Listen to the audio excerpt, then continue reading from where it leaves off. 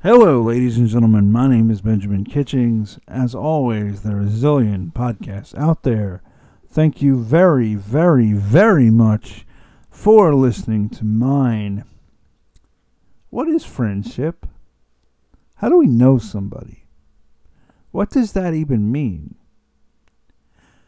I asked this question of you because this is a person that I've gotten to know over the last 2 years in this season of my life, but I've never actually physically been in his presence. Stan Prager is a businessman. He has a master's degree in history. He is a blogger. He is a podcaster. He is a very interesting man. And his blog is called the Regarp Book Blog. It's very interesting. And actually, I have been wanting to do this show for quite a while, before I even asked him. We're on Twitter together, and you might remember he was a guest I had earlier in my show's incarnation when it was basically just pretty much a straight-up history show. But the reason I wanted to have him on again is because his basically his show, which is his podcast where he does these book reviews, is very interesting because he relates these books to just average people. And I think that's important. And I think that his mission of exposing average people to, works of history, works of literature, he's done the Epic of Gilgamesh as a review. He's done science books. He's done Leopold's Ghost, which was a very influential book on King Leopold of Belgium's exploits in the Congo, which were quite draconian and terrible, despite the fact that in his own country he was thought of as a liberal monarch and somebody whom in his own country had very little power indeed.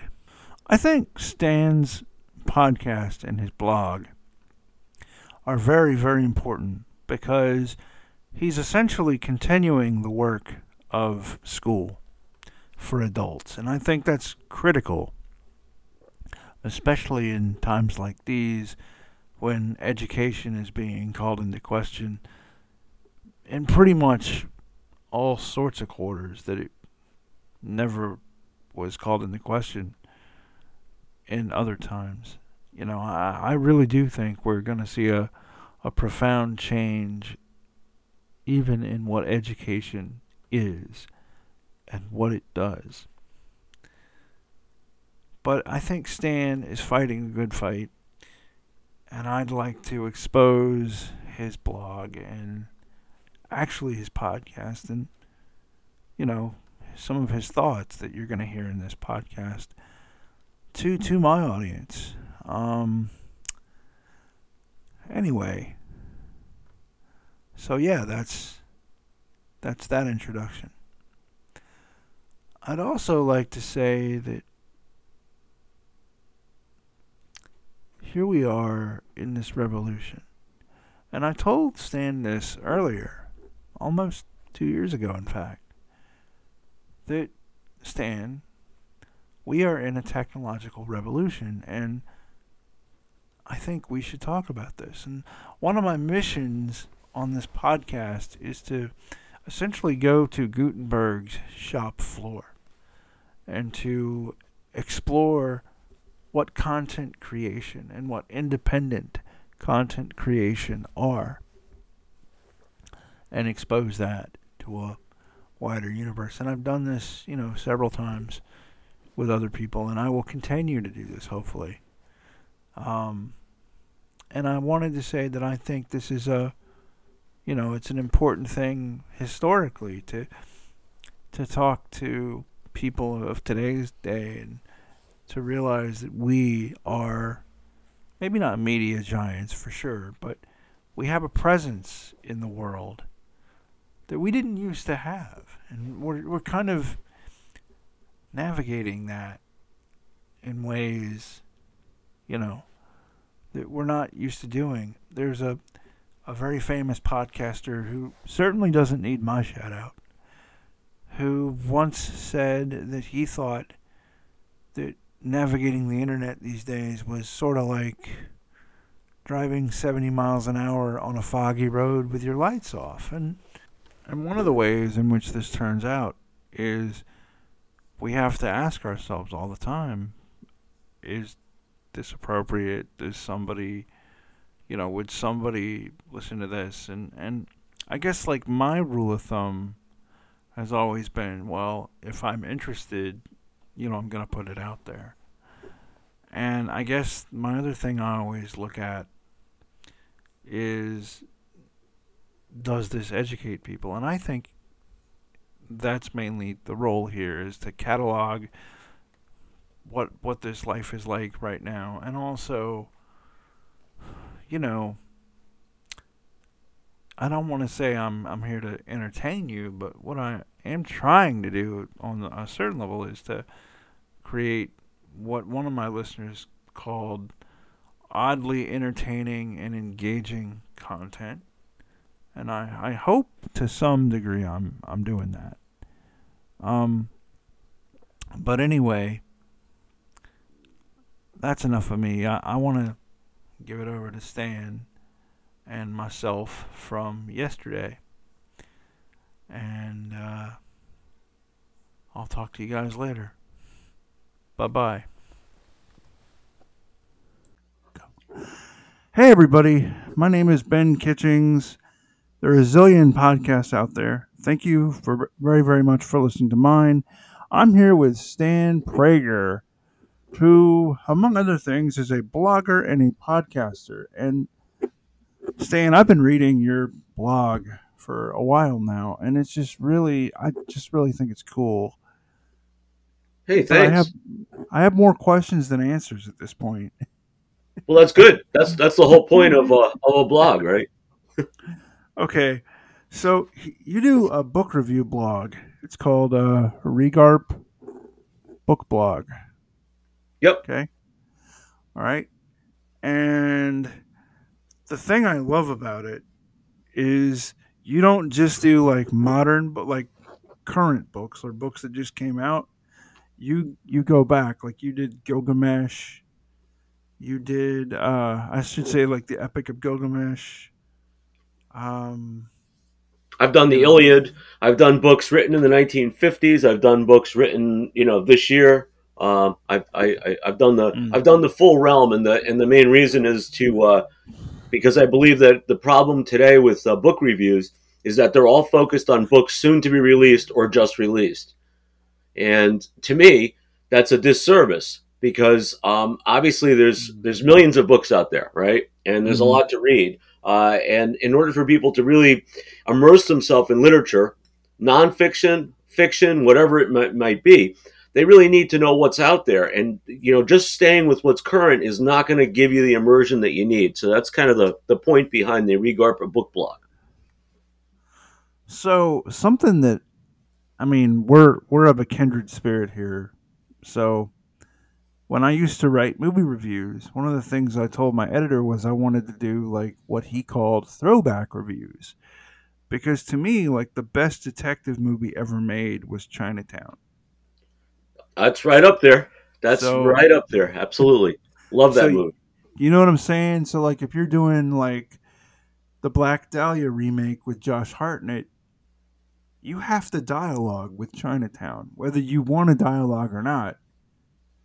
You're in a Absolutely. dialogue with Chinatown. Absolutely. And Chinatown was the better movie. But yes, you're definitely in a For dialogue. real. Yeah, you can't reference it without the other. And I get your point. I think that's true with literature, with nonfiction, with Mm, fiction across the board. Um, mm, and I also think it's important that my own reading tastes tend to be eclectic, so I like the blog to reflect that. Now there tends to be more nonfiction and more history on there because that's primarily what I read these days. But there's also literature and fiction and science and general nonfiction and all kinds of stuff in the mix there. So there should be something for everybody. what was the one about? Okay, I'm gonna butcher the title. It was like Journey to the Center of the Earth, but it wasn't Jules Verne. It was about going to the Earth's core. Yeah. um, Excuse me. Yeah, that was Into the Heart of the Earth, I believe. I'm pretty sure that was the exact title of it. So the idea was is that the guy decided, the author of the book decided that he was going to use Journey to the Center of the Earth as a guide for his nonfiction book about traveling to the center of the earth, what that would be like from a science perspective. And let me correct myself, it's Into the Heart of the World is the correct title, Mm, which I forgot. But the point is the author, David Whitehouse, who's a scientist and a journalist, his goal was to make this book more interesting by using the literary guide of the Journey to the Center of the Earth, and it actually works very well. It's a great technique, and he's yeah. not the first person to do that. James Glick did a book on time travel, which uses the time machine as kind of its guide. So it's kind of interesting. I love the interplay between fiction and nonfiction. Yeah. So let me ask you a question. Yep, And I don't know if you're a veteran or I. I am not. Okay. All right. So, but one thing I've noticed is like our literature, like all war literature or all war fiction or all war movies or just whatever, are kind of influenced by Vietnam to some way or another. How do you Foreign stuff. think? Yeah. How do you think Afghanistan and whatever we're going to call this thing in Ukraine is going to influence our literature going forward?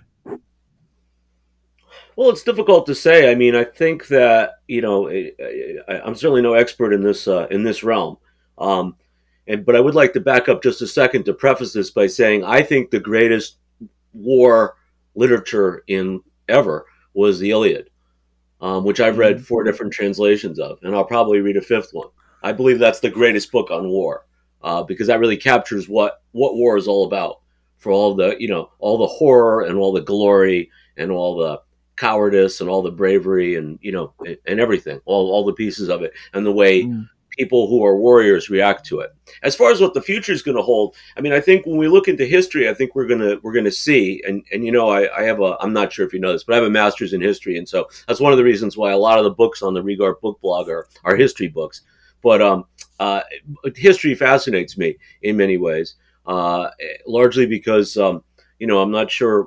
It's alleged that Mark Twain said it, but we're not 100% sure. But a comment attributed to Mark Twain was that history doesn't repeat itself, but it does rhyme, and I think that's an apt way of putting it. Whoever's really should be credited with saying mm, that. I mm, believe if you look at history in the future, maybe 50 years from now or what have you, there's going to be a line, and that line is going to be 2020, which was the beginning mm, of the pandemic, and how the world changed after that. And I mm. think that what's going on currently, world affairs, Ukraine, etc., that's all going to be grouped into that. This is going to be a new kind of starting point for a new chapter in global history. I agree with you 1,000%. Um, the problem with doing this orally is you couldn't see me nod, but Yes, I get you. I was nodding. Yes, I, I get you.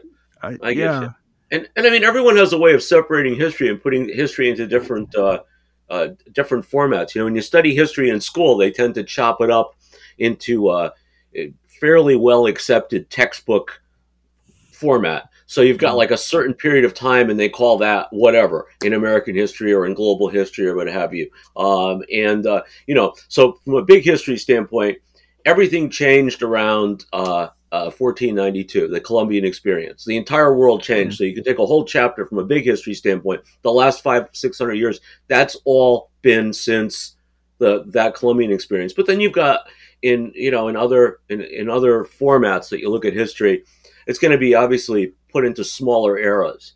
You've got what they call the long 19th century for Europe, which is mm, the French Revolution through World War One. There's lots of different ways to segment history, and I think it's interesting to do it. One of my favorites is when you talk about the 60s. to my mind, the 60s began with the assassination of John F. Kennedy and ended with the resignation of Richard Nixon. That does not correspond with the calendar, but that corresponds with, if you're going to look at what the 60s mean, that corresponds to that. And I think it's going to be interesting to see. We're living through this now, and we won't know what historians 50 years from now will see. But my guess is there's going to be certain periods segmented, and one of those is going to start in 2020. So before COVID, like before I had this podcast on COVID, and I just want to piggyback with what you're saying. But before COVID, I would have said that the biggest thing I ever did was I was a reporter on a small time newspaper who accidentally ended up covering the housing crash before the housing crash happened. Air quotes happened, basically. Yep. And so I would say the 20th century sort of stopped around 2005 or 2006 for sure. Yeah. But yeah, Excuse me. I mean, one of the things that strikes me talking to all these people about COVID and the world we live through now is people started realizing that these computers are totally essential, right? They're completely essential tools for our existence now where they weren't before, That's an you know? interesting point, and I would add to that that as you probably know, but most people don't know who follow my book blog. I also own a computer services company, and we Mm, manufacture PCs as well. And we have a lot of we focus on the residential market, unlike a lot of other computer companies. And a lot of our clients are elderly. Probably 30% of our clients are 80 years or older.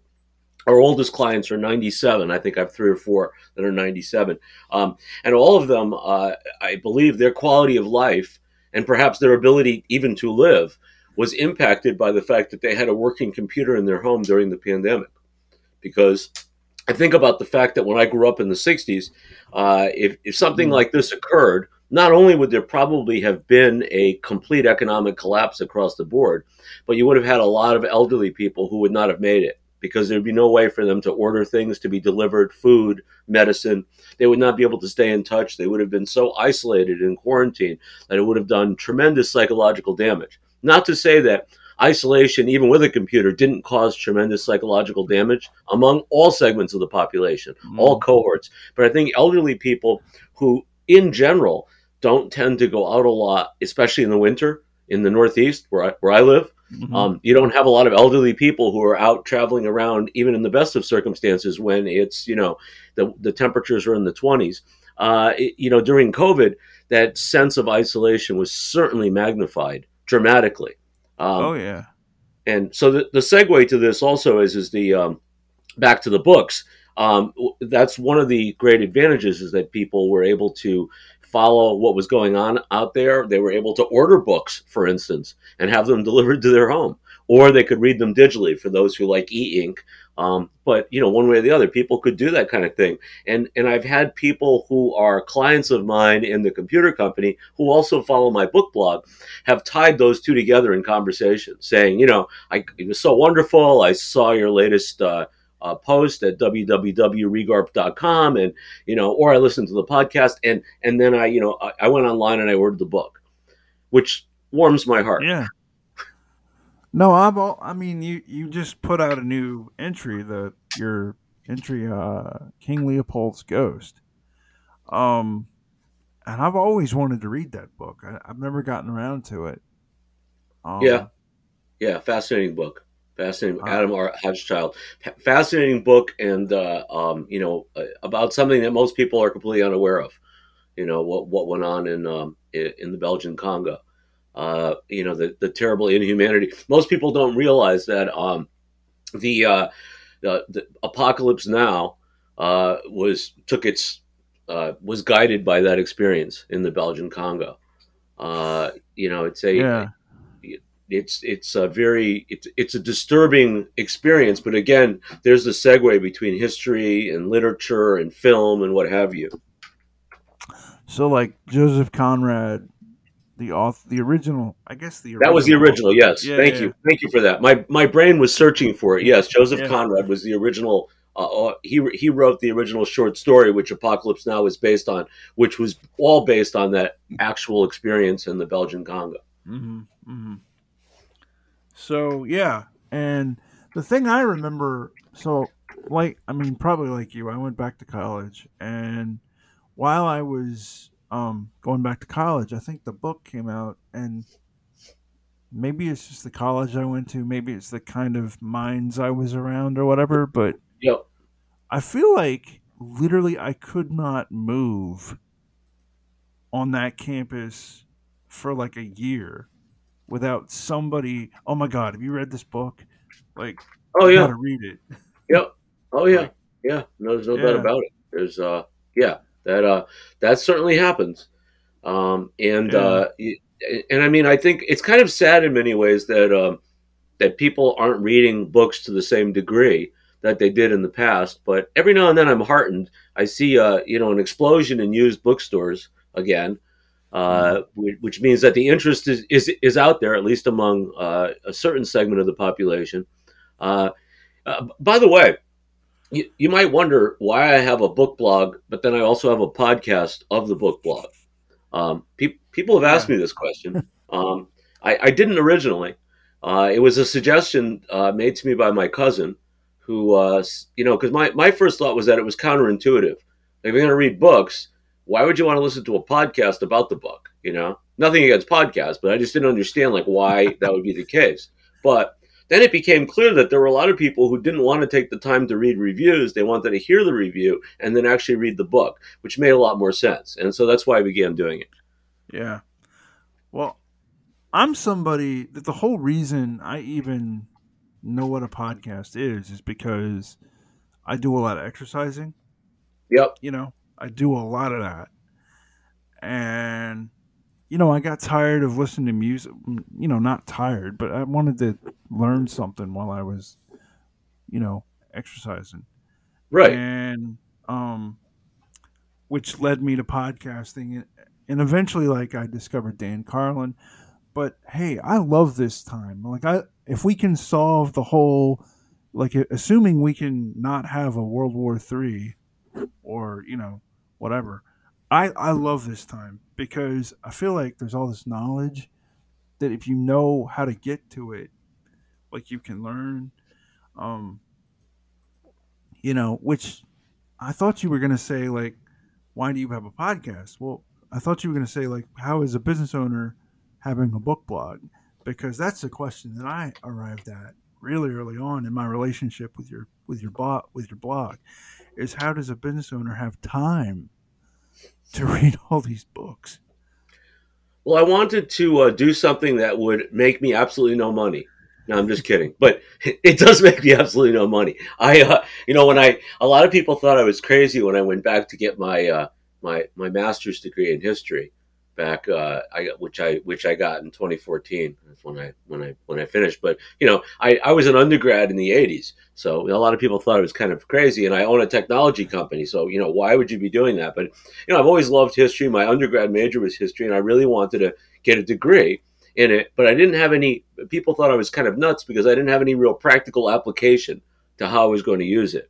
Yeah. And actually, I did find some practical application afterwards, but that's a whole other side story. But for the most part, my goal was really my own personal self development. And so that's why I went forward with that.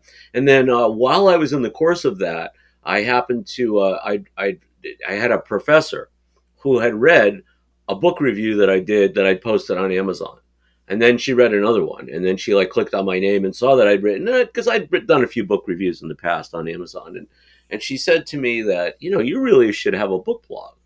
And I was like, you think so? I mean, it never occurred to me. It never occurred to me I would do something like that. And she's like, really, it's a wonderful thing for your mind to write reviews about books you've read because it helps reinforce what you learned from the book. And she paid me wonderful compliments on my writing skills and suggested that it was really important that I share my insights with other people. So I began doing that, and it was very successful. And then what I started doing was sending out copies of the reviews to the authors, which sometimes that's Mm. easy and sometimes it isn't. If they're on Twitter, it's real easy. If they're not, sometimes it's difficult to get their email address or be able Mm. to reach them. But I try to do that. I kind of cringe when I send out a review of a book that I didn't like very much to the author, but I still do it in fairness, and I invite them to comment if they like. Um, but as you may have noticed, my reviews tend to be fairly long. And so, probably the greatest compliment that I've ever received was when I uh, when I reviewed Drew Gilpin Faust's book, and she was the president of Harvard at one time, and she wrote a wonderful book about the Civil War called "The Republic of Suffering: Death in the American Civil War," which about how death was dealt with. It was such the experience of suddenly having these hundreds of thousands of dead young people in America, which had never happened before. And so she wrote this book that was really insightful. Anyway, I sent her a copy of it, and she thanked me for the review and essay.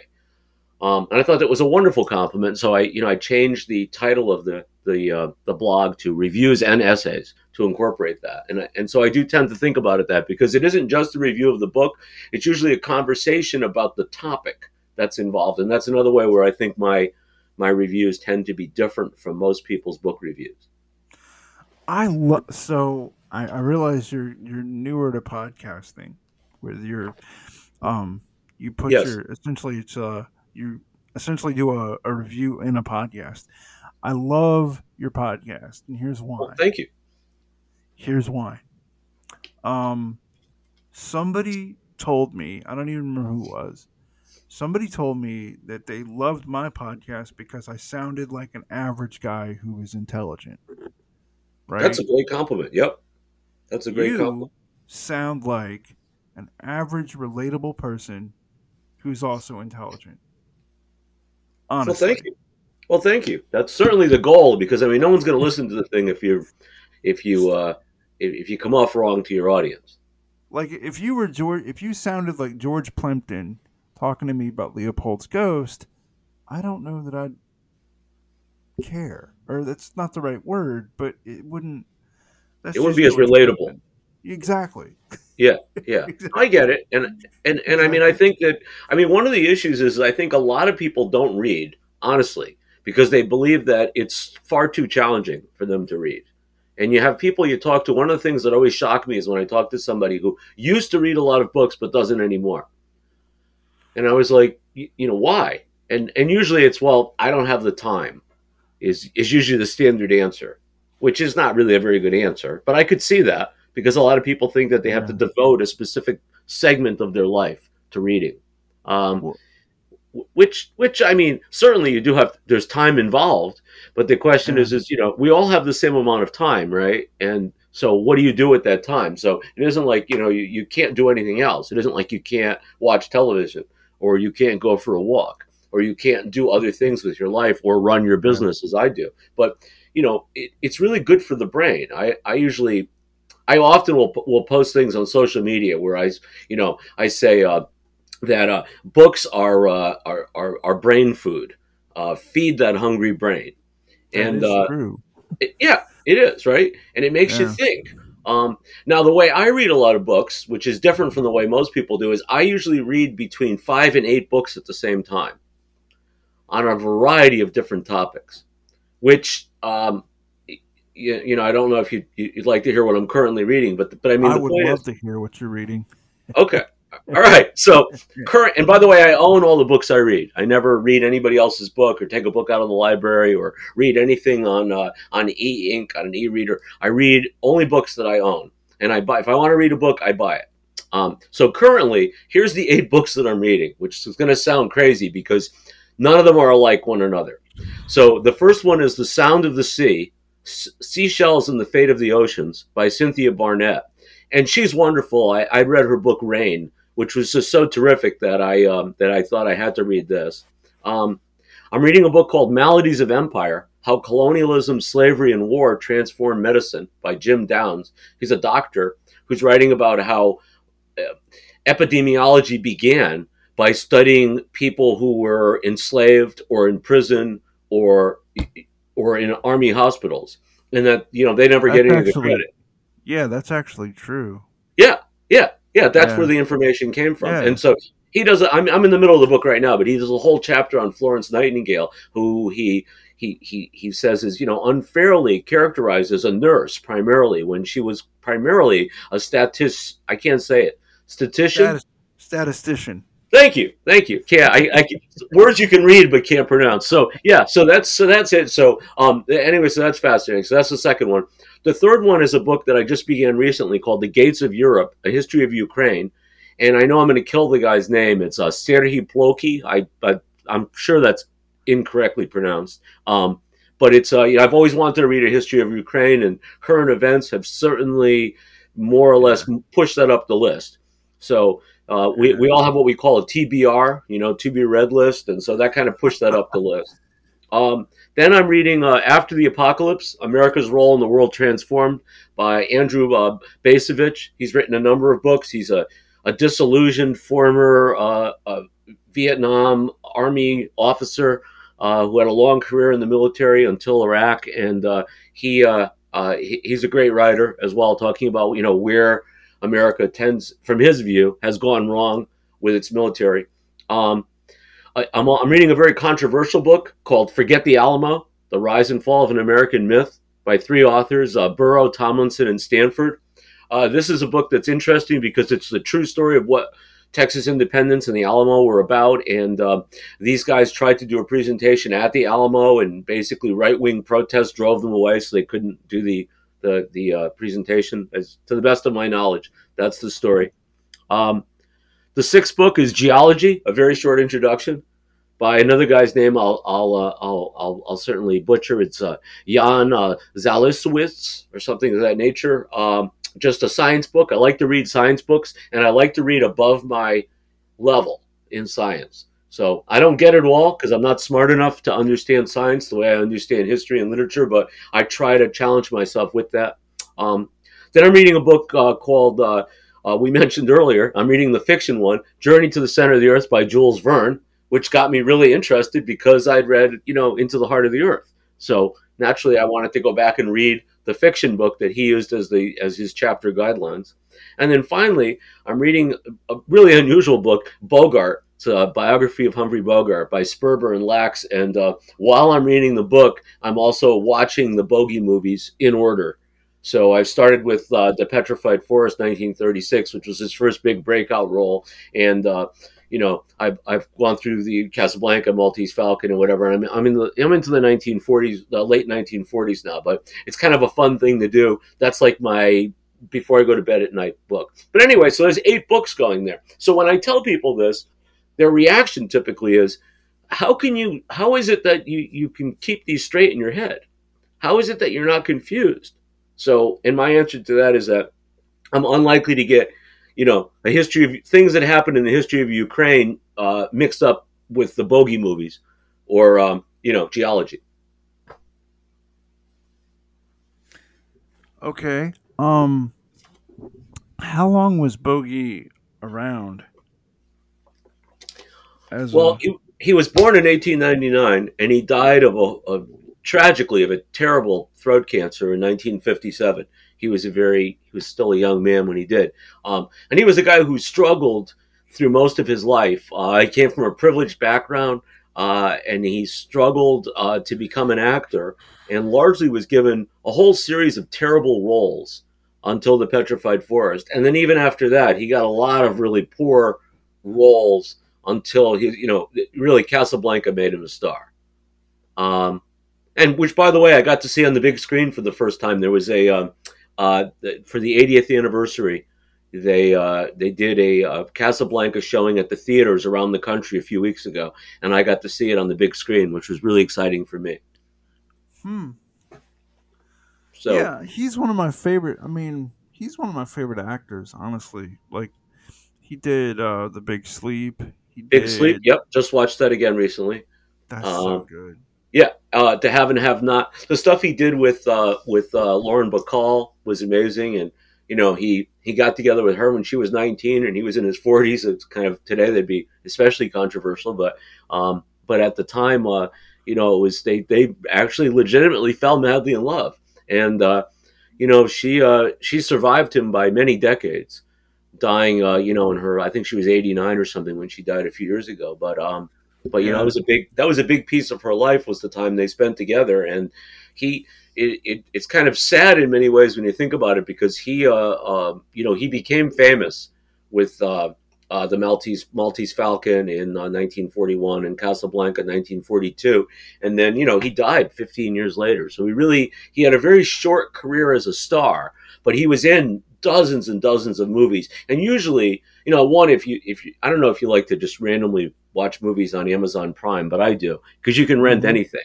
And Mm-hmm. so the other night I watched Dead End 1937. It's got the Bowery Boys in it, the Dead End kids, and Joel Mm-hmm. McRae is the star. Bogey's like just got kind of a secondary role. He's really nobody. He's just kind of like a no good gangster. But it's typical that he had many many roles like that where he was really underutilized, and Mm-hmm. he's great in the role, but it's really underutilized for Bogey now that we know the greater breadth of his talent.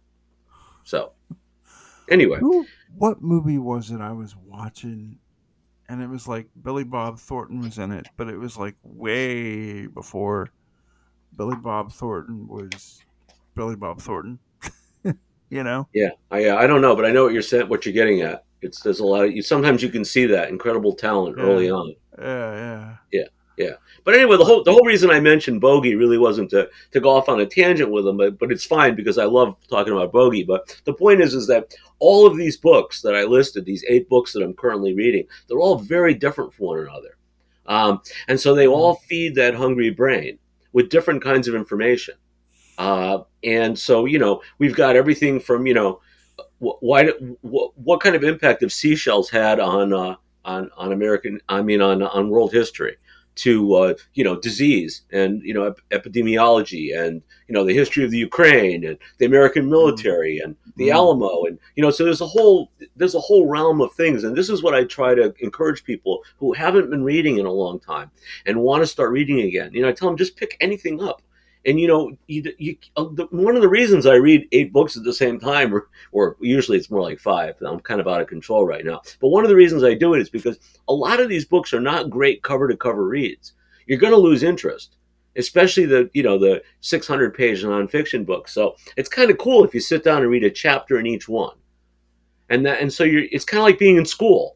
You're taking a Mm. course in geology, and you're taking a course in European history, and you're taking a course in American history. You know what I'm saying? So you're getting a little bit of information Yeah. in on all these things. It's very eclectic, and it makes you think. And that's the whole purpose of reading, to me, is to make you think. You're absolutely right.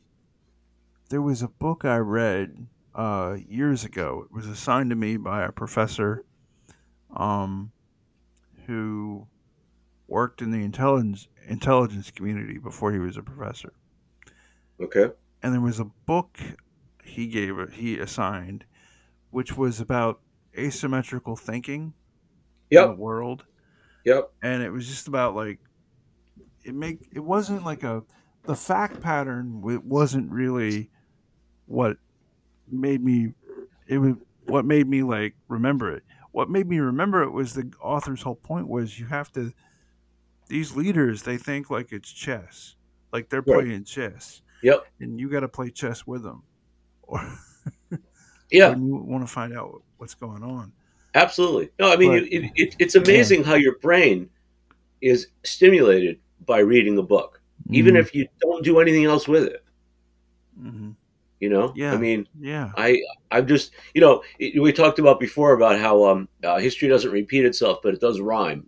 But for instance, I read a wonderful biography of Napoleon by Adam Zamoyski. It's probably like the best single volume book on it, and that's reviewed on my book blog. And the interesting thing about Napoleon is he was a weirdo.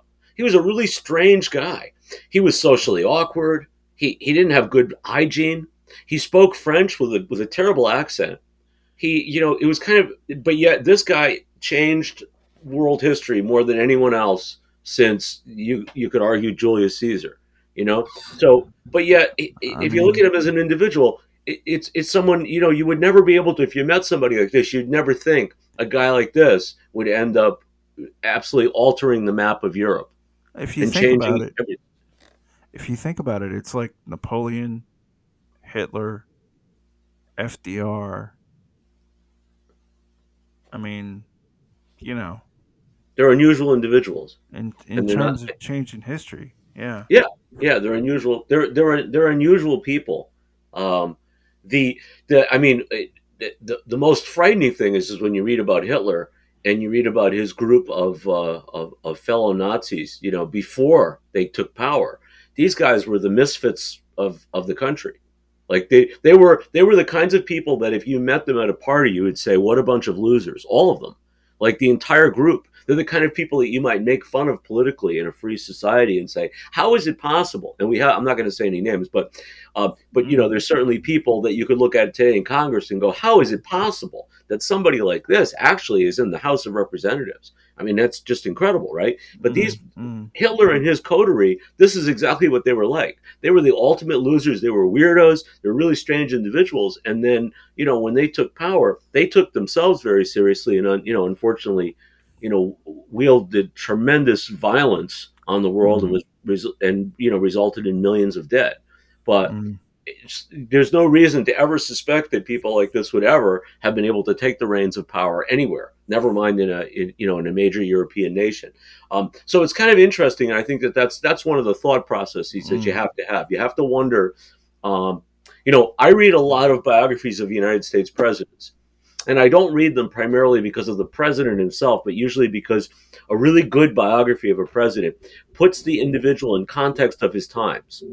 mm, So, you know, you mentioned FDR, and you know, I recently read and also reviewed on the blog there a great book on FDR called Franklin Roosevelt: A Political Life by Robert Dallek, and mm, you know, and so Dallek's, it's a big thick book, but Dallek's approach is to look at FDR primarily as a politician, which, by the way, in order to be successful in politics, you have to be a politician, you know, regardless of what you want to say.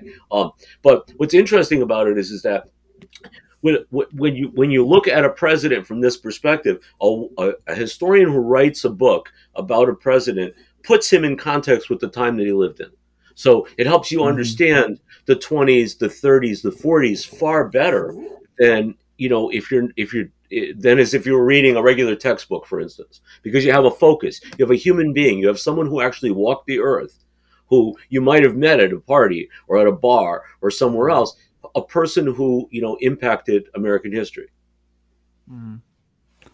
Yeah, like, do you think, let me ask you this. What type, so FDR was a type of person who existed in a time when that type of person could have become president, right?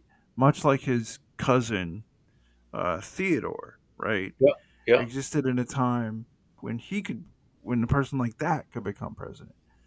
So, do you think, like, we're in this time, are we looking for media stars? Are we looking for, what do you think the average American, whoever that is, whatever that looks like in 2022, like, who do you think they're looking for when they're looking for a president?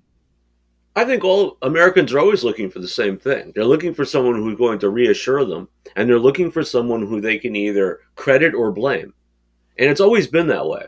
So it's, you know, Okay. it's easy for us sometimes to bemoan our own times, and certainly social networking has you know, it's obscene the way social networking has kind of colored politics in many ways. But ultimately, if you look back to you know, Steve Campbell Mm-hmm. wrote that Mm-hmm. wonderful book on the bank war with. But if you Mm-hmm. look back on that time, you look at Andrew Jackson, who was, you know, a fairly malevolent fellow, despite the fact that for many years, you know, he got a pass and was treated as some kind of a hero in American history. He was a pretty malevolent fellow, and he did some significant damage. And one might argue that without Jackson, there might never have been a civil war with some of the damage that he created.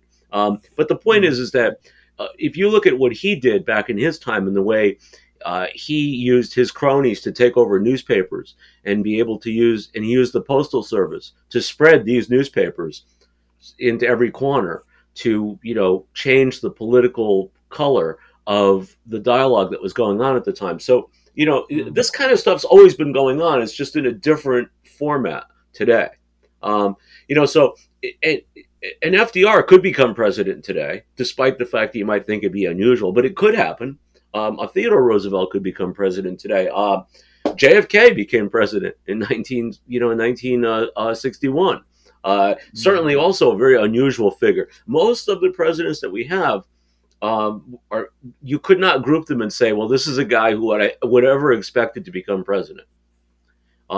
And we've seen that recently as well. There's no doubt about Mm. it. I mean, Mm. who would have expected that George W. Bush, Obama, or Trump would ever have become president? Well, whenever you might think about those three individuals, be it positive or negative or neither, neither one of these individuals would if you studied them before they became president, would you ever believe that? Well, it seemed highly unlikely that any of those three individuals would ever become president. There's other people where you look back and you think, well, Dwight Eisenhower.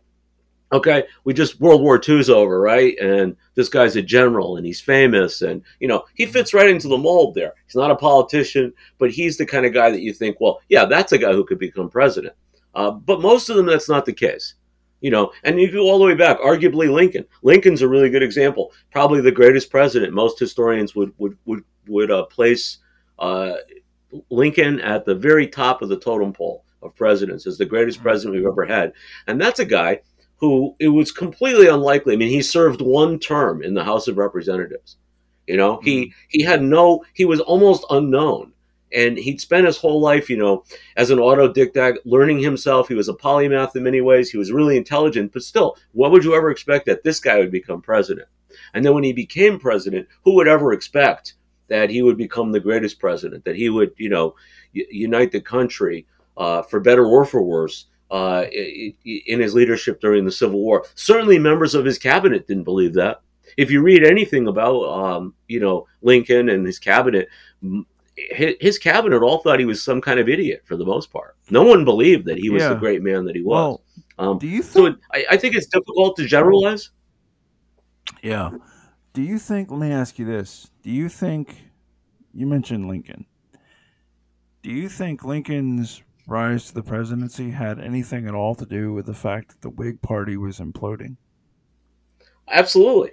I mean, the Yeah. main reason Lincoln became president is because he wasn't on the ballot in any of the southern states. The party system had ended. So certainly the fact that his name was not on the ballot, and that it was on the ballot in the most populous states in the country and not on the ballot in many of the least populous states, that certainly played a role. The breakdown of the two party system absolutely played a role. But I mean, honestly, the fact about Lincoln is just that he was an unusual person who happened to be in the right place at the right time, and then took advantage of the circumstances around him. I often compare, as presidents, JFK and Lincoln. And that's surprising to some Mm. people because a lot of people wouldn't put JFK at the same level uh, of Lincoln. Although I put him way up there, only because without JFK's leadership in the Cuban Missile Crisis, we probably all wouldn't be here. But That's but the probably point is, true. is that, but the point is that, yeah, I mean, whatever you want to, whatever else you want to say about JFK. But if you read them, what's interesting about, there's a lot of parallels between Lincoln and JFK. They were both very witty personalities. They were Mm. both brilliant men, brilliant, absolutely brilliant on so many levels. But most importantly, both of them evolved as president. And Lincoln, if you look at Lincoln, we tend to remember Lincoln, the Lincoln who was assassinated in 1865, just as we tend to remember the JFK as the man who was killed in 1963. But the three of them, their point of views, the way they felt about the world, the way their political philosophies, their own personal ideology, it changed dramatically. You had Lincoln, for example, who initially was someone who was certainly willing to let slavery endure. That was not a non-negotiable point for him. He was someone who believed in colonization of African Americans, to prevent race mixing. He also, in many ways, he changed his views on how the war should be prosecuted. Now, if you juxtapose that with JFK, go back to the slavery thing. So with JFK, it was civil rights. So you had JFK begin as president, really somewhat agnostic on civil rights, really had never had a lot of contact with African Americans, wasn't personally racist, but really didn't care. Really just was agnostic is the best word for it. And yet, had he lived, there's no doubt that when he won, he and almost certainly would have won a second term. In his second term, his plan was to roll out this massive civil rights program, which ended up in LBJ's hands.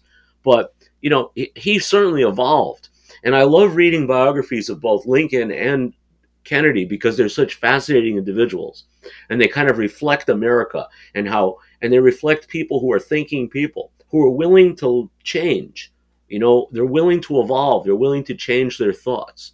And I think about this in terms of myself. I'm going to be 65 years old soon, believe it or not. Even though I wake up every morning thinking I'm 25, and I think about how my own views have evolved over the years on things, and my own sense of tolerance has increased over the years from what it used to be, and that's what you're supposed to do.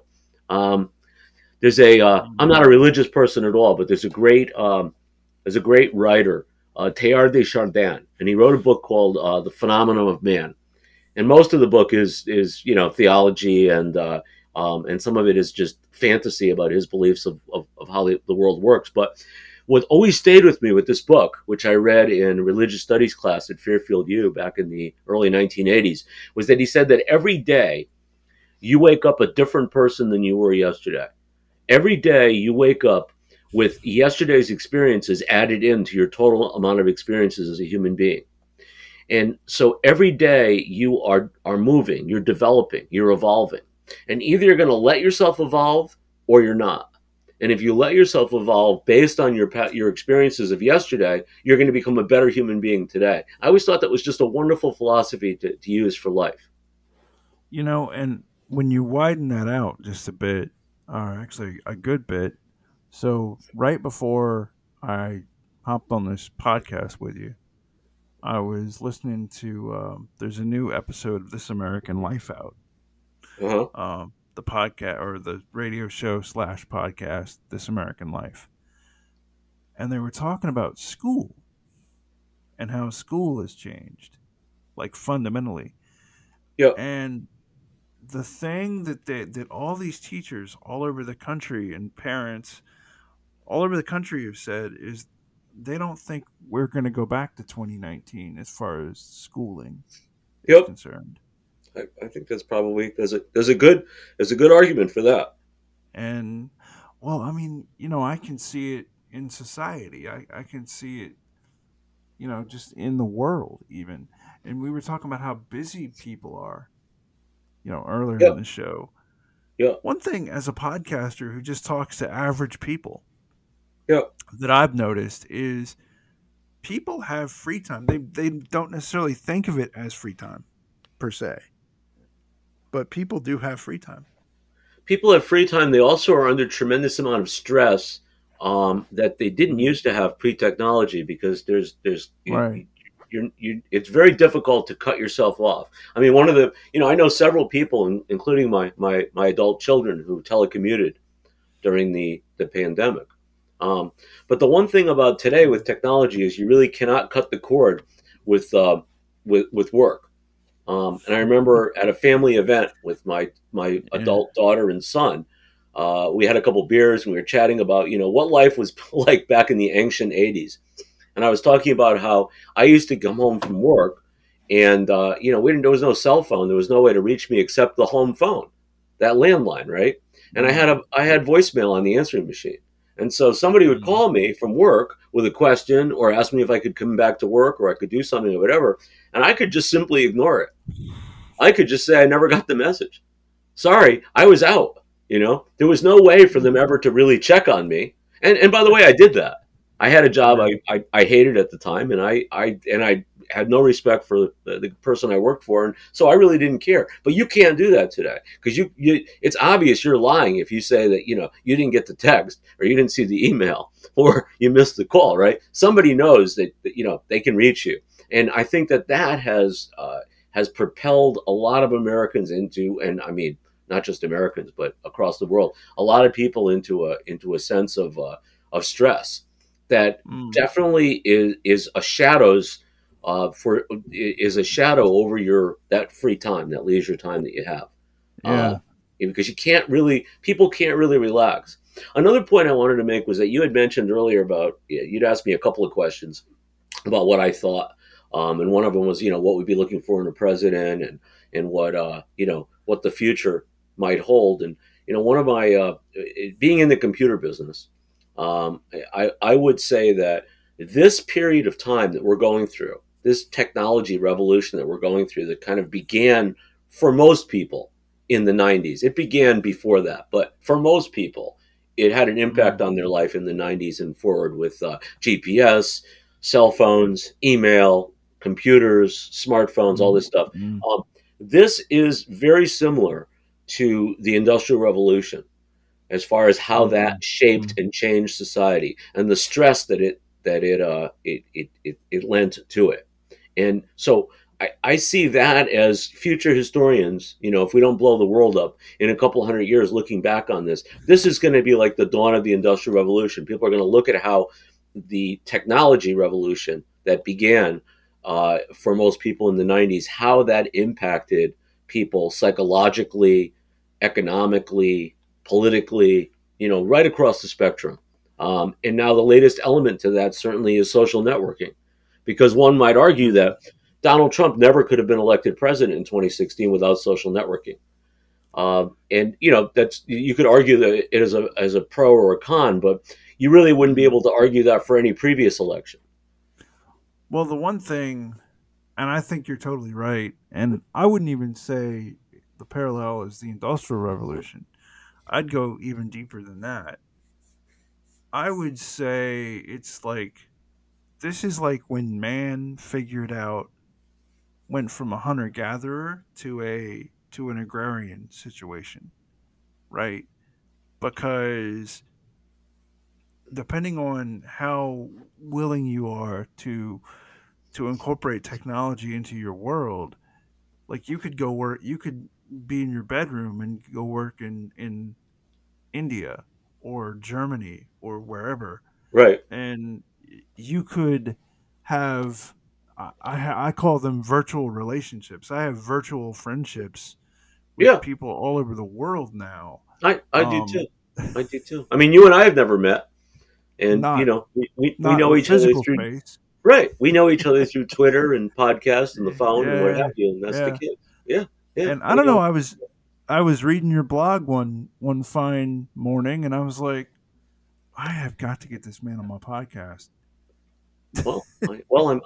I'm so glad that I'm here. And honestly, the main, like I said, I my blog, I don't make any money out of it at all, and maybe one day I will, but that's not the reason I do it, whether I do or not, that or the podcast. Now, my main thing Yeah. is I like the idea of sharing information.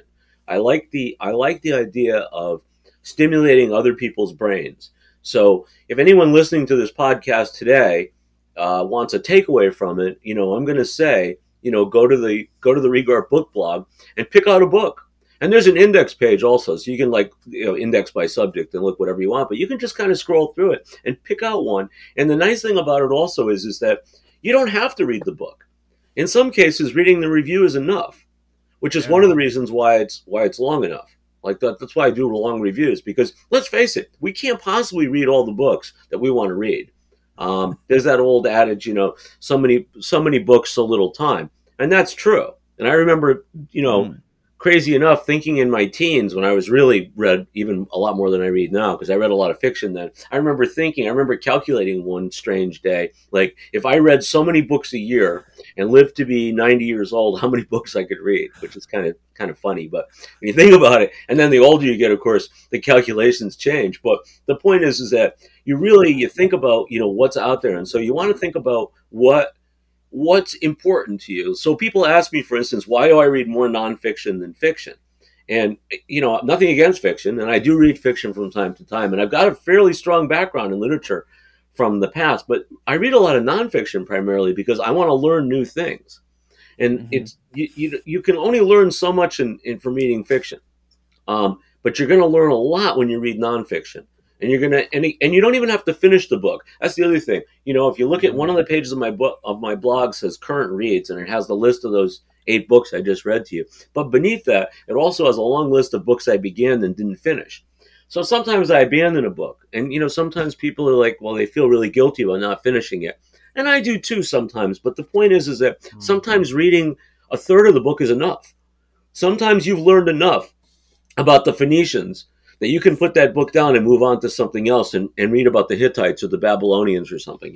So you don't have to feel that you have to finish every book that you start. Mm. um, and I mean, part of it, of course, is you have to love books to embark on this. I've Mm. got a fine personal library. I have as of this morning, 2,756 books on bookshelves. Not that I'm counting, but the point is that the point is that you have to love books to some degree to do it. And I think there's a lot of people out Yeah. there who do love books, but have lost that connection. It's something they used to really like, they used to really enjoy, but they've lost that connection to it because other things have taken the place of that.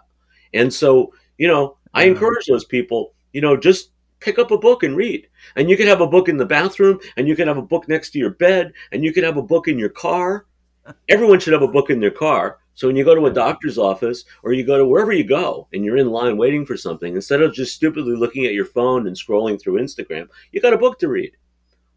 So that's Yeah. I mean, I feel more passionately about this. Obviously, listening to me, a lot of people would be like, what's up with this guy? Like, why does he love books so much? But for me, I get so much out of it. It's so inspiring to me. I learn so much, and that's why I do the book blog, and that's why I would encourage people who aren't Mm. reading a lot to start. And to start, all you got to do is pick up that first book. I want to ask you a question. I want to. Okay. I want to switch gears here Okay. because I don't think I'm gonna meet anybody as technologically savvy as you are, but is also as old as you are, at least for a while. So let me ask you a question. If you could give advice to, say, somebody in their 20s or 30s about the world, like you lived in the analog world as an adult, Yeah. right? Yeah. And so here you are in the digital world as an adult, Right. right? So if you could give advice to somebody in their 20s or 30s or maybe even early 40s as far as like what would you do to remain grounded? Because on the one hand it's like I know people in Ukraine now, but on the other hand it's like I got to worry about, things happening next door, stuff happening across the street, whatever. So how would you remain grounded in your present moment? Well, I think the most important advice to give to anyone in their 20s is to use dental floss as a first Okay. group, number one, before you talk about anything else, because they'll appreciate that. If they take that advice, they'll really appreciate that 20 or 30 years later. But the second piece of advice I would give is that one thing that we didn't have when I was a kid and growing up in the analog world. I grew up watching I Dream of Jeannie on a black and white TV, which, by the way, you can still see on Amazon Prime if you like. But the the point is that back then, getting information, you had to work to get information. So I remember my grandmother buying me my first World Book Encyclopedia, and later a Mm. Britannica Encyclopedia, and going to the library. And you know, you really needed to do some work to learn things. You couldn't just, Mm. you couldn't just say, hey, I wonder what really went on in the Belgian Congo. What really happened, right? You have to do some research to get that. Now today, that information is literally at your fingertips. And I have a friend who always famously says, and sometimes he accompanies it with an obscenity. He'll say, "Just Google it," and you can figure out where that would go into the sentence. But the point is that you can Google it and you can get the information. But what is the quality of that information? And to me, that's the most important piece of advice to young people in their teens and their 20s, whatever it is. All information is not equal. This notion that somebody developed somewhere along the line that all point of views should be respected is not true. All point of views should not be respected. Not to say you should take a pitchfork to the person who's spewing it. Everyone has a right to say what they want, but all point of view is not legitimate. right? Mm. And so you have to qualify where you're getting your information from. And this has been a big problem, like, and it's still a big problem right now with vaccines, for instance, where you have people doing their own research. They're not, Florence Nightingale would smack them. But the point is that all data is not legitimate, or all data shouldn't be weighted the same way. Just because somebody Yeah. has some kind of title and they appear somewhere does not mean the information that they're giving you is correct. I remember when they were trying to pass laws and I'm sure you remember this as well. I used to be a cigarette smoker. I used to smoke 3 packs a day. I quit 25 years ago, but I remember when I Mm. smoked, it seemed to me like it was my right as an American to smoke cigarettes wherever I wanted. And then they discovered that what you weren't just giving yourself cancer, but that secondhand smoke was very, very dangerous. So Mm. there was a huge effort made from the top down, locally and in Congress and Mm. everywhere else to curb smoking.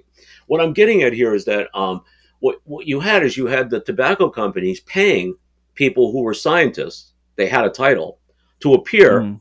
and testify saying that smoking did not cause lung cancer. Now, unless followed this in the New York Times as I did, most people didn't know this. They just saw the end result. Today, you would see this in real time. This guy testifying would be on Twitter. He'd be on Facebook. Mm. He'd be on Mm. Instagram. He'd be in the New York Times, the Wall Street Journal, the Washington Post. You'd see it if you Googled it; it would come up, right? And the question is so how do you evaluate this information? Is this guy's data legitimate? Is this guy's point of view important enough to outweigh the point of view of other people? And this is where this whole idea of everyone has a right to their opinion, and everyone should all we should give a balance. And you have a TV show where they're presenting information on global warming, and then they decide that in order to be fair and balanced, we're going to bring on somebody who doesn't accept anthropogenic climate change. And this is a person Mm. who's totally unqualified to speak for the mass of global scientists, despite they Mm. might have a title of some type, but they're completely unqualified. But for whatever reason, it's felt that in the interest of fairness, we need to feature this person. Um, and that's not true. You and I did a podcast once on the lost cause, right? If you're Yes, in a sir. civil if you're in a civil war group, and there's been many civil war groups on Facebook and elsewhere that have been destroyed by lost cause fanatics, people who are trying to sell the idea that slavery was not the central cause of the Civil War, they take over these groups and they spew propaganda. And they claim that slavery was benign, and that there were thousands Mm. of black soldiers fighting for the Confederacy, and all this nonsense. So, but what you do is you have to kick these people out of the group. You can't let people like that, because they're going to just poison everyone's mind with their disinformation campaign. And it's the same thing elsewhere. So, I mean, maybe I'm giving you a Mm. longer answer than you were looking for. My point is that I think it's critical that young people evaluate the data. There's so much data. What is the value of that data? Who are you hearing it from, and what is the validity? So for me, when I used to do my podcast episodes on COVID, there was a lab out of Singapore that was basically they were releasing their data to the public, Yeah, to the just the general public, right. and the CDC used to do that, but the CDC no longer does that.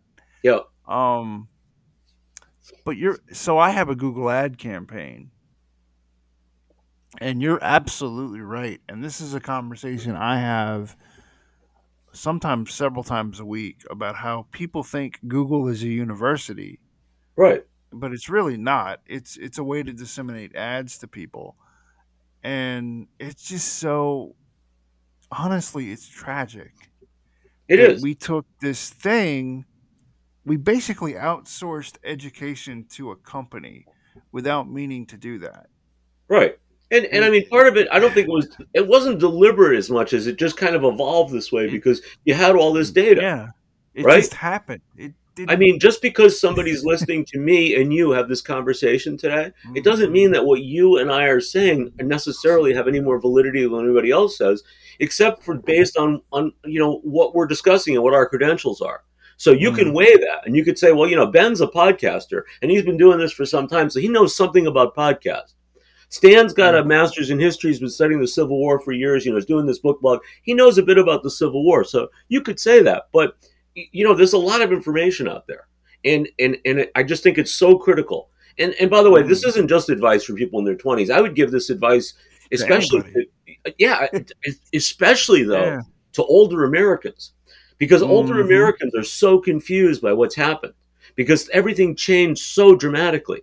So if you're like in your 80s, in the last 25 years, everything has changed. Everything that you knew, and you were already a kind of a crotchety middle-aged person who thought you knew what the hell was going on, and now the world is completely different.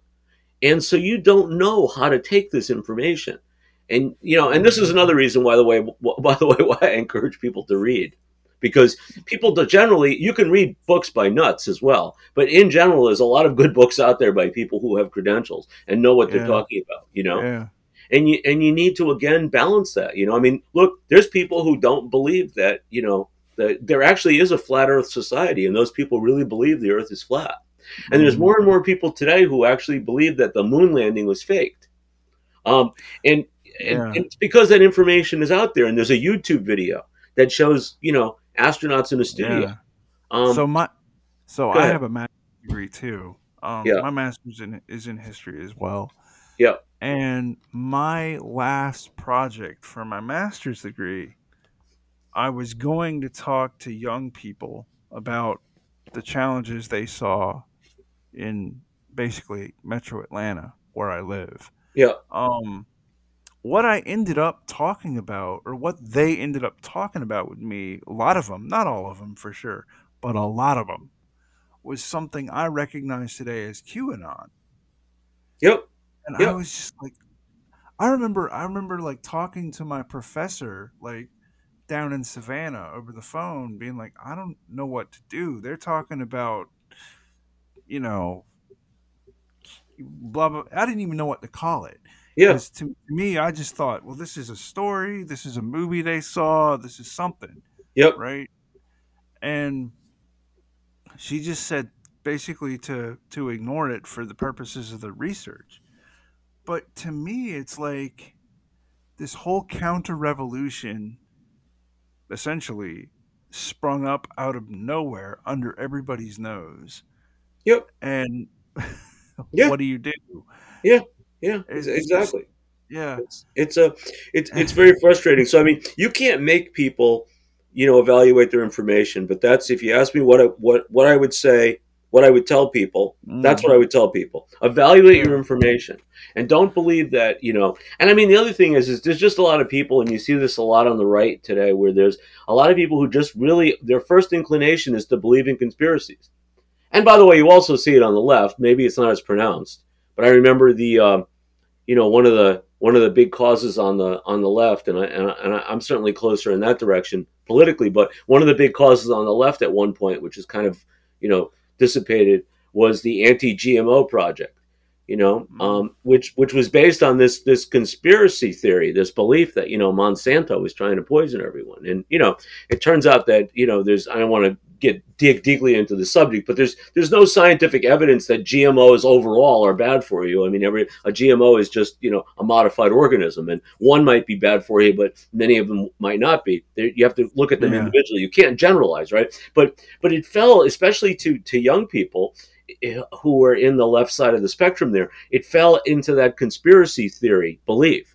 And you see that on the right today with the belief that somehow, vaccine misinformation is being pumped on them. And so Mm, I mean, I think it's, mm, first of all, in most cases there is no conspiracy. Conspiracies may exist, but yeah. in general, I would say that 99.9% of the world is not a conspiracy. And Right. people who believe in conspiracies, and you mentioned QAnon, because QAnon is based entirely on just a fantasy conspiracy theory. People who are likely to be attracted to conspiracy theories, they're most likely to be attracted to extreme politics on the left or the right, because they just believe that there's a simple answer. Mm, I don't have to think. It's yeah. us against them. They're trying to get us, and we have to do whatever we can to resist them. What? And of course, the world is one thing. If you have a degree in history, you know that one of the things we talk about in grad school is that history is nuance and complexity. It's rarely ever a black or white, right? I mean, it's nuance and complexity. It's also like the way I say it is. So I had a roommate early in my college career. I had a roommate who was getting a bachelor's in um, biology, Yep. and I still know him today. He is one of the most fascinating people I've ever run into. But he used to talk to me about the evolution of humans, like at night. Yep. And I was just like, this is so fascinating. Like, Yep. how in the world is this not? I don't know. It's just amazingly fascinating to me. Yep. But so my slant on history is like if you take a predator like us, because we're technically a predator. So if Yep. you take a predator and then you give that predator like primacy over, or by some arguments, primacy over much of the world's surface. Yep. And so how does that play out? But also give that predator like a sentience or a conscience, or whatever. Yep. And how does that play out in the world? But we're Yep. still an animal that eats Right. and Right. has territorial issues and whatever. Of course. I'm, Yeah. Yeah. Yeah. No, it is you know, fascinating. And I it mean, and is. by the way, human evolution is, and a couple on my book blog, there's a couple of books on human evolution, on the science of it. Um, and that's one of my personal interests as well. Which, Yeah, by the way, is a good example of where, how you credit good information and bad information. No scientific group that is studying human evolution is going to have a creationist on their panel. You're not going to have somebody to give balance who's right. going to say that the Earth is 6,000 years old. Now, you have a right to believe that. There's no scientific evidence for it, but we don't owe that person a voice. We don't owe, if we're talking about Yeah, legitimate science, we don't owe the person who has no scientific background a voice, just to give that person balance, just to give that point of view balance. And it goes back again to the fact that you have to evaluate your data. And it doesn't mean, yeah. there's no more controversial group than paleontologists, and they're apt Mm, to cut each other down in papers. If you read some of their scientific stuff, mm, each one's trying to prove the other one's wrong, but they all have a yeah. basis, a scientific basis. Well, I'll Hey, give you a yeah, go ahead. just before you go. There's Yeah, one layup question because you probably have to go because I do actually. I I've do done actually. enough of these to know how much free time somebody has in one sitting. Right. So Well, thank you. I I appreciate that. yeah. But before you go, there's a layup question that I really forgot to ask you. Okay. Why did you call your book blog the Regarp book blog? You know, it's kind of, you're going to laugh because it Okay. is funny. It is funny, but Okay. so it's my last name spelled backwards. It's No. Regarp. Oh. It's Prager spelled backwards, but there's there's a secondary element to it. So my favorite novel, one of my favorite novels of all time, is World According to Garp by John Irving, I love and that movie. yeah, the movie's it's one of the rare films that's equally as good as the book. That's so rare. But I recommend to everybody to read the book. Because actually the book's even better. But you can only put so much on the screen. It's like taking Lord of the Rings and turning it into a movie. But World According to Garp was great, and I read that, and I got to meet John Irving at an author event at Fairfield University in the '80s. And anyway, so I often, like, my one of my emails used to be Garp. And when I was hiking on the Appalachian Trail, that was my trail name, was Garp. And so, I've used Garp a lot. So, and I didn't realize until one day that it was, my part of my name spelled backwards. So when I decided to create the book blog, it just seemed like a natural progression to go with Regarp. But yeah, people ask me, like, what the hell does that mean? Well, what's a Regarp? And so it's Yeah. Prager spelled backwards. That's it. All right, folks. The truth is out. Well, thank you, and I have faster internet now, but just leave the tab open. But hey, everybody, like I always say, I'm having a good day, and I hope you are too. And Stan, if you could just email me the links so I can put them in the description. But I really enjoy your blog, man. I really do. It's Well, really cool. well, thank you, and thank you for having me on the show. I really appreciate it. It was great having a conversation with you as always, and I love what you're doing. I love your podcast, and I love the fact that you're reaching to so many different topics. And Yeah. I hope that anyone listening to this, if they're interested in going further, I hope they go to regarp.com and read a review. And I have a contact us on there. And if people want to give me feedback, I love feedback. Well, my little secret is if it's interesting to me, I'm going to put it out into the world. So, you know. Cool. Cool. Cool. That's great. All right. All All right. right. Thank you. Have a great Just day. all right, everybody. Bye bye now. Okay.